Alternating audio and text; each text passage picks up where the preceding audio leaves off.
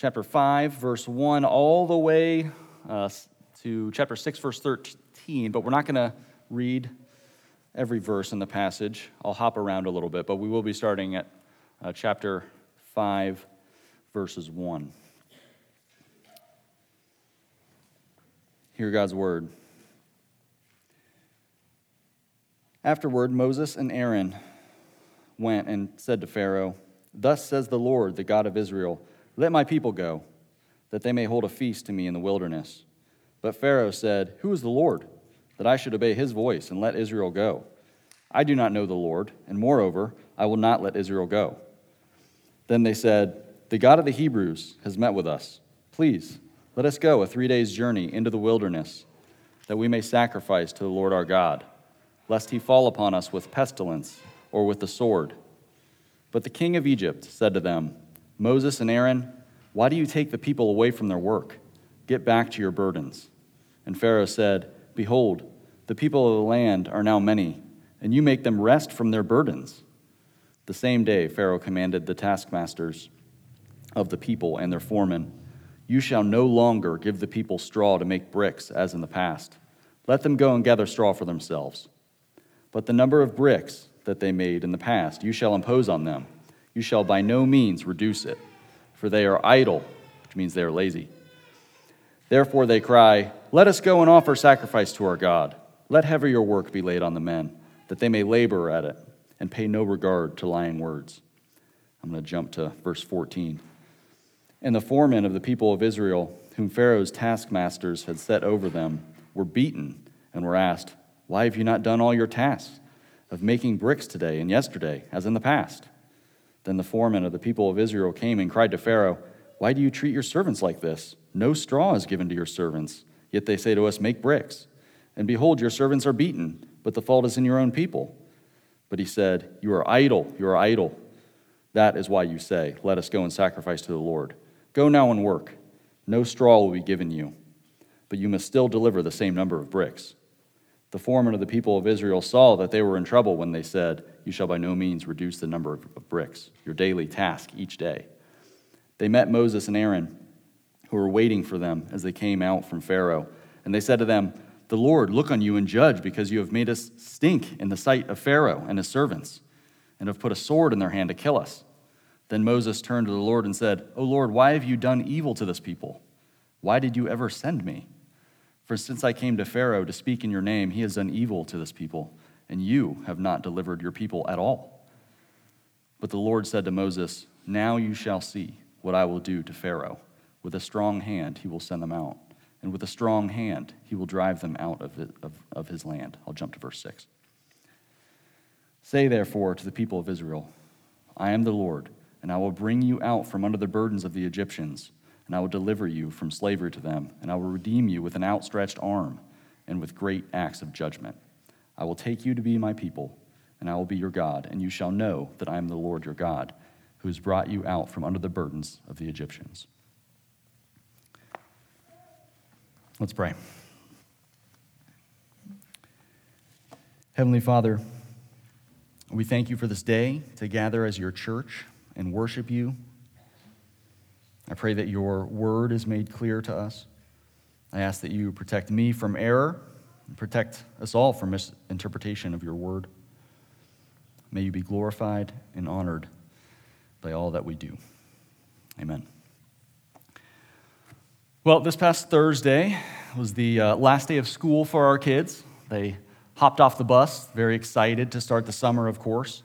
Sarah got some root beer floats ready as the Bullware annual tradition on the last day of school. But it wasn't long, 2 hours, in fact, before one of our daughters said, "I'm bored."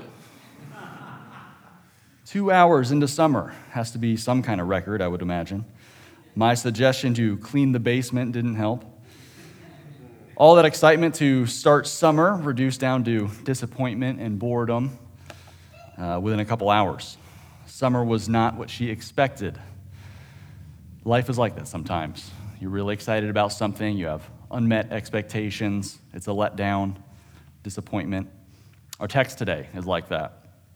The past couple weeks As we've gone through the book of Exodus, we learned that God has done some pretty remarkable things. He's appeared to Moses in a burning bush.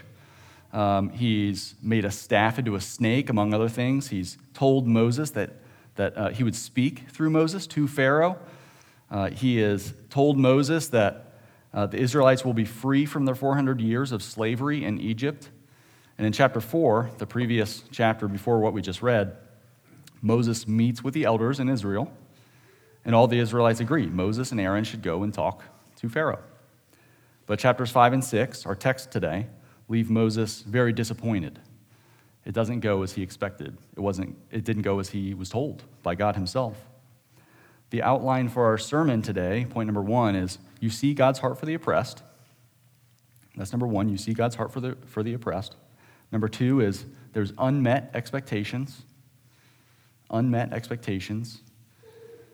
And the last one is God keeps his promises. God keeps his promises. We see God's heart for the oppressed. Egypt was a world superpower at this time. Now, scholars debate about the exact timing of Egypt's history when the Exodus took place. There's some debate about that. But arguably one of the most advanced civilizations at the time period. Okay? They were powerful, a powerful nation. Slavery was normal during this time. Actually, slavery was normal for most of human history, guys. We don't like to think about that, but it's true. Owning another human being was normal. It was always evil, but it was common practice. And especially in the ancient Near East, it was standard procedure for a country. Many of us are familiar with how God created human beings, right? We know the creation story, the 7 days of creation. We know that the last thing he did was create human beings, the pinnacle, the height of his creation. God pronounced everything else before that to be good. Creation was good. He pronounced human beings to be very good. Tov me'od, very good. That's the worldview that Christians have, that human beings are a step above. But there are a lot of ancient mythical human origin stories a lot of us don't know about today, including from ancient Egypt. Do you know why humans were created according to these ancient human origin myths? There was a common theme running through all of them in different nations. A deity, a false god, made human beings to be slaves to gods. Very common narrative. That's why people existed in their worldview, to be slaves to the gods.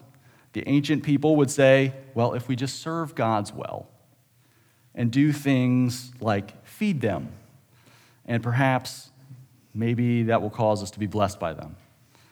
Okay, gods often required food to be placed on an altar for them. So ancient people said, if we serve the gods well, maybe they'll give us a good harvest.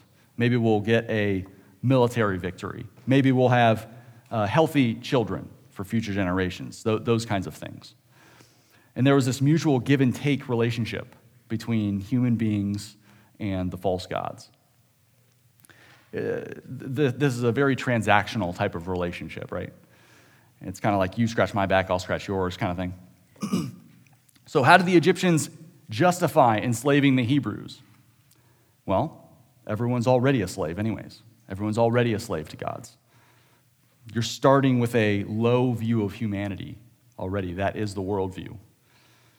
It's not like the Judeo-Christian worldview that created actually the space for human civilization to get away from slavery.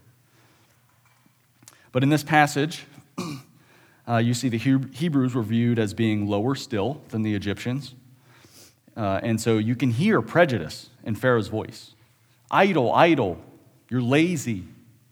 3 times in Exodus 5, chapter 8 and 5:17, Pharaoh calls the Hebrew people lazy. It's the lazy Jews.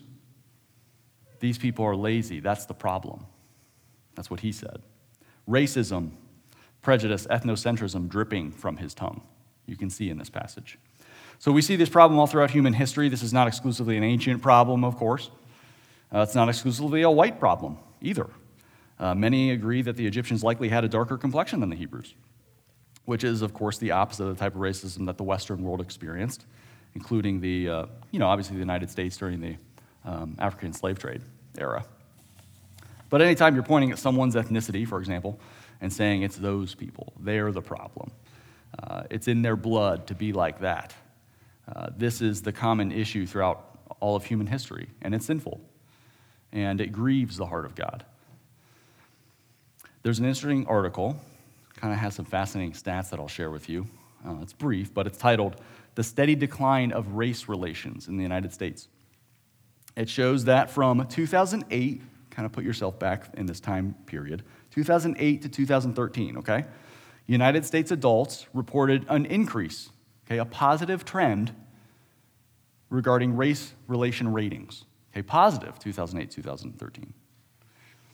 I'll get more specific. There's a Gallup poll in 2013 that said 68% of United States adults said that race relations were, quote, good.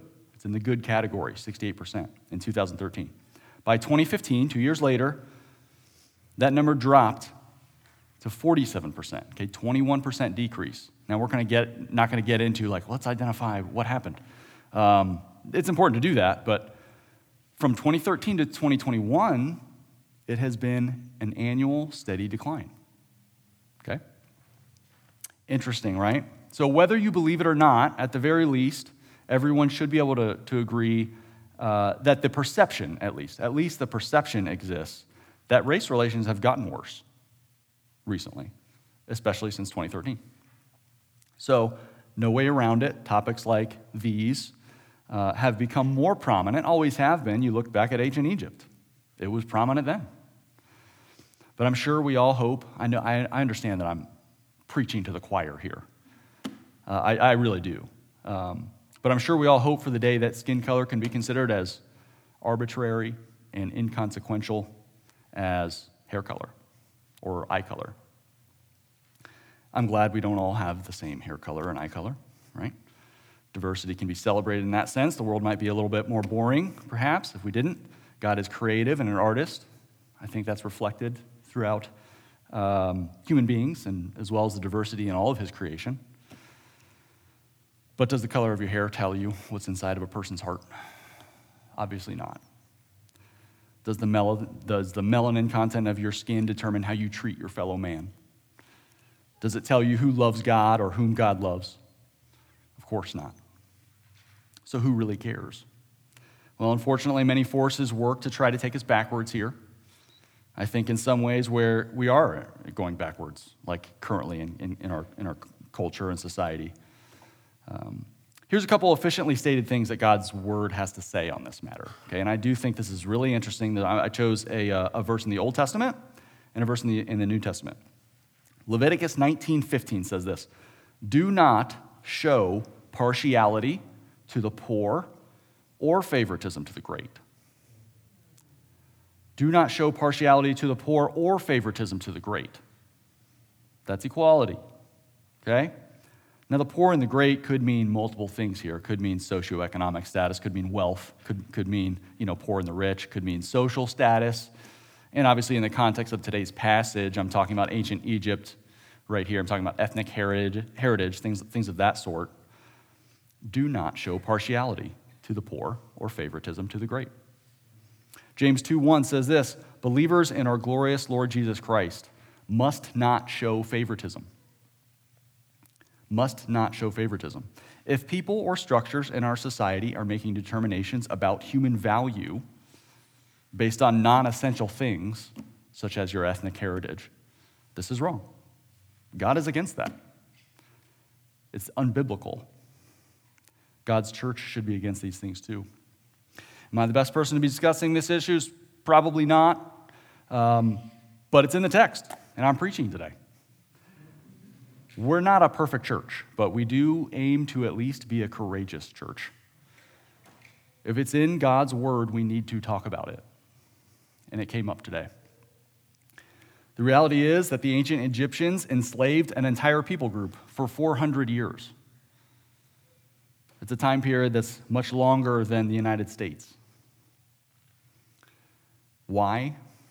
Because they made the mistake of prioritizing things that are not essential to God. These chapters in Exodus demonstrate that God is for the redemption and liberation of the oppressed, which is why the African American community throughout Western civilization clung to the book, this book as a whole, but to the book of Exodus in particular, for decades. So these chapters, 5 and 6, show that God has a heart to liberate others for freedom and calls the church to be about those same things as well. God has a heart to liberate the Hebrew people from bondage. That's point number one. Number two is unmet expectations. Unmet expectations. We often like plot twists, right? Like in a good book or a surprise ending in a movie. I'm thinking of The Sixth Sense, if anyone remembers that movie. You had Bruce Willis and that one child actor who was in like everything for 5 years, and I don't know who he is, but it's this twist ending. You didn't see it coming. But we do not really like that in real life. We don't like failing to meet expectations in the real world. Poor Moses in verses 21 and 23 did not see this outcome coming. Pharaoh refuses to let the Israelites leave to Moses' face. Then the Israelite leaders are beaten and even for even suggesting this idea. Then the Israelites turn on Moses. Okay, this is not how Moses thought things would go down. Up to this point, all Moses did was complain to God, saying he's not the guy for this job. Said it pretty consistently to God. Actually, by the time we get to the end of our reading today, 6:12, Moses objects one more time.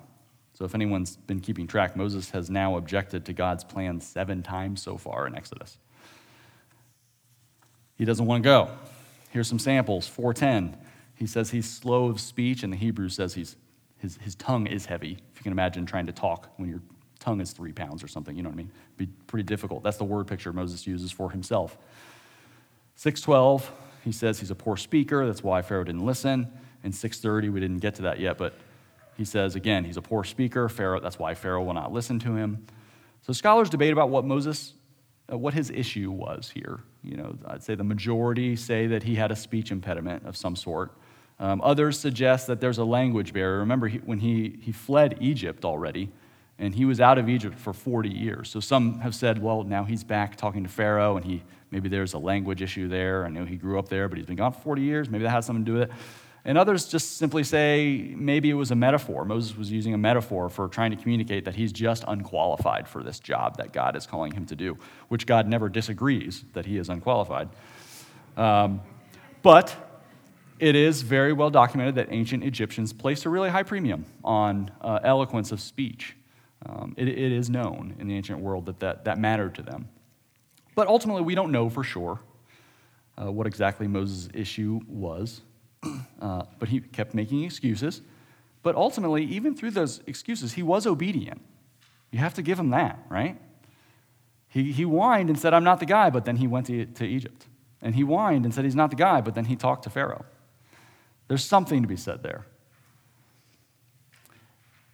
And I think, ultimately, even if it doesn't result in the desired outcome, obedience honors God. I'll say it again. Even if it doesn't result in the desired outcome, obedience still does honor God, even though it didn't turn out the way he thought. Now, this is hard to believe sometimes. You get to chapter 5 and verse 14 here. Here's the results. Here's the results of Moses' obedience that we can see anyways. 5:14 says, the foremen, okay, the foremen are some leaders in the Israelite workforce. Okay, so 5:14 says, the foremen of the people of Israel were beaten. We're talking real blood, real bruises, real pain. Then their workload is increased. The hard work of brick making involved hauling mud and water, shaping bricks mostly by hand. Sometimes apparently they did use molds. I know more about brick making than I ever thought. Ancient Egyptian brick making, I did some research. But setting bricks to dry in the sun for several days, hauling them to the work site. Each brick is over a foot long, 6 inches wide and thick. The straw, apparently previously provided for them and used as an adhesive in the process for the bricks, they have to get themselves now and continue to meet the quotas, the demand for the same number of bricks. So the Israelites then turn on Moses. You read in verse 21, it says that they're a stench to Pharaoh now. So verse 22 says this, Moses turned to the Lord with all of his problems. Well, that's good, right? In your darkest hour, where do you turn? I would hope that if a record of my life is kept, it would be said of me Then Todd turned to the Lord, right? Well, yeah, but did you look at Moses' prayer to God? Verse 22, it's a very short prayer. Then Moses turned to the Lord, like I mentioned, and said, "O Lord, why have you done evil to this people?" It's quite an accusation to lobby against God. And then he says this, "Why did you ever send me?" Again, I said it's a short prayer. You know exactly what he's thinking and how he's feeling here. He continues, "For since I came to Pharaoh to speak your name, he has done evil to this people, and you have not delivered your people at all." That's it. That's his prayer. He stops right there. Again, quite a prayer. So he turned to the Lord, but it's like that, and I don't even necessarily know if it's a good or bad prayer. It's authentic and raw. And God handles it. You can see God doesn't appear to be mad in chapter 6 when God does respond. But in this moment, Moses has had enough. He was obedient, kicking and screaming, but he was obedient, and it looks like it's over. Oppression increases. Things are worse, way worse. You may know the rest of the story if you know the Exodus narrative, right? It's not over. We're in chapters 5 and 6. There's 40 chapters in Exodus. We're going to continue on. But Moses didn't know that at this point. Many of us know all too well that not everyone experiences a final deliverance like the Israelites are going to experience. The previous generations of Israelites weren't set free. 400 years of slavery, generation after generation after generation after generation, right? And this situation did not go as Moses planned. What do we do with these unmet expectations that are really inevitable in life? Well, after Moses expresses his frustration, God answers in chapter 6. He reminds Moses that he keeps his promises. That's what he does. God keeps his promises. That's the third and final point. God begins to remind Moses of his commitment to his people. I skipped over it just because it's a lot of text, but there's a lot of good stuff in there, what God says. He talks about his covenant with Abraham, basically saying, I'm not going anywhere, Moses. Everything that I've said up until this point still is true, and I'm with you. In 6:6, really great verse, it says, I will deliver you and redeem you. The Hebrew word for redeem has specific meaning in the context of slavery here. In Leviticus, the book of Leviticus, it means that a family member has the right to purchase a relative from slavery if the person has previously sold themselves into slavery, okay? Now, slavery was not always racially motivated in the ancient Near East. Okay? That's not how it worked. Oftentimes, some group conquered you and now you're a slave. You could be the same color, whatever, it didn't matter, like you were a slave now, you belong to them. Or you could, if you were in debt, you could serve it off. You could hire yourself to be a slave. And in those cases, the family was able to buy them back. That's what Leviticus, this is 25:48, Leviticus 25:48 says. Now the Bible talks about how we are slaves as well. We're slaves to sin. Read in the New Testament. Read Romans 6, can't miss it. Slaves to sin, but God purchased us. Those who are in Christ are bought with a price. No matter how dark it gets, we're bought with a price, purchasing us through the payment Jesus made with his own life. Okay, no matter how dark it gets, God will keep that promise through eternity. Now, how does God redeem? Going back to 6:6 here.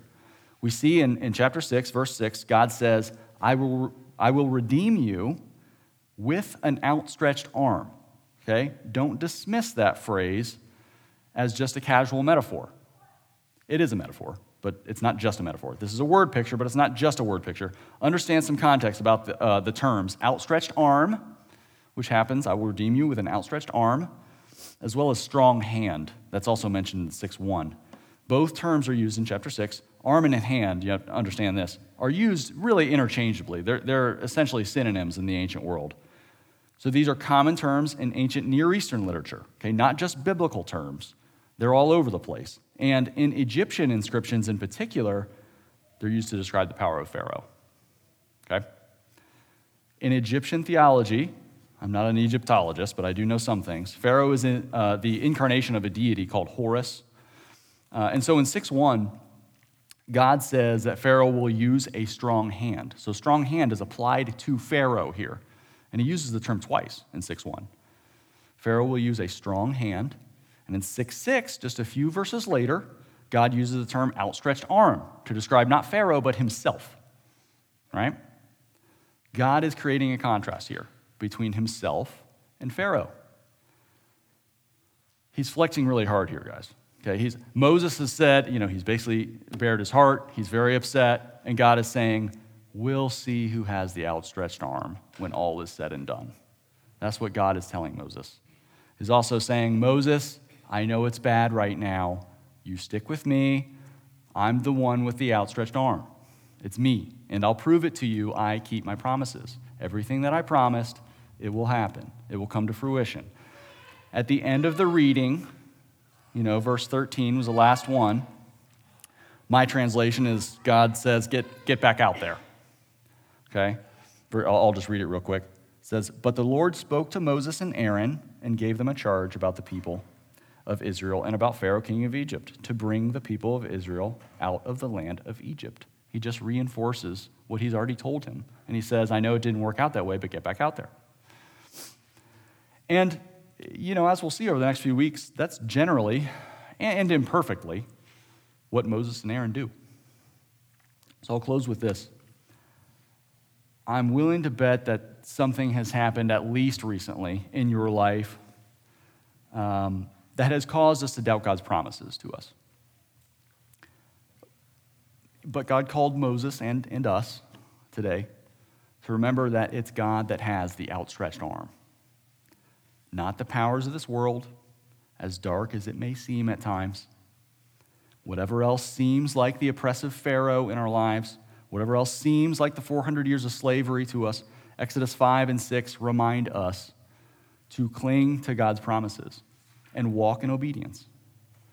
It's God that has the outstretched arm to redeem his people, and he will keep his promises to redeem us through Christ, through eternity. Let's pray. God, you have a heart to liberate others from oppressive powers. May we join with you and partner with you in this effort. And trust that you will liberate us from the consequence of our own sin on the last day. We confess our frustration, Lord, our confusion, doubt sometimes when we think you're doing things the wrong way. Our frustrations build. They mount when things don't go our way. So God, give us the faith to trust in your timeless, your eternal promises.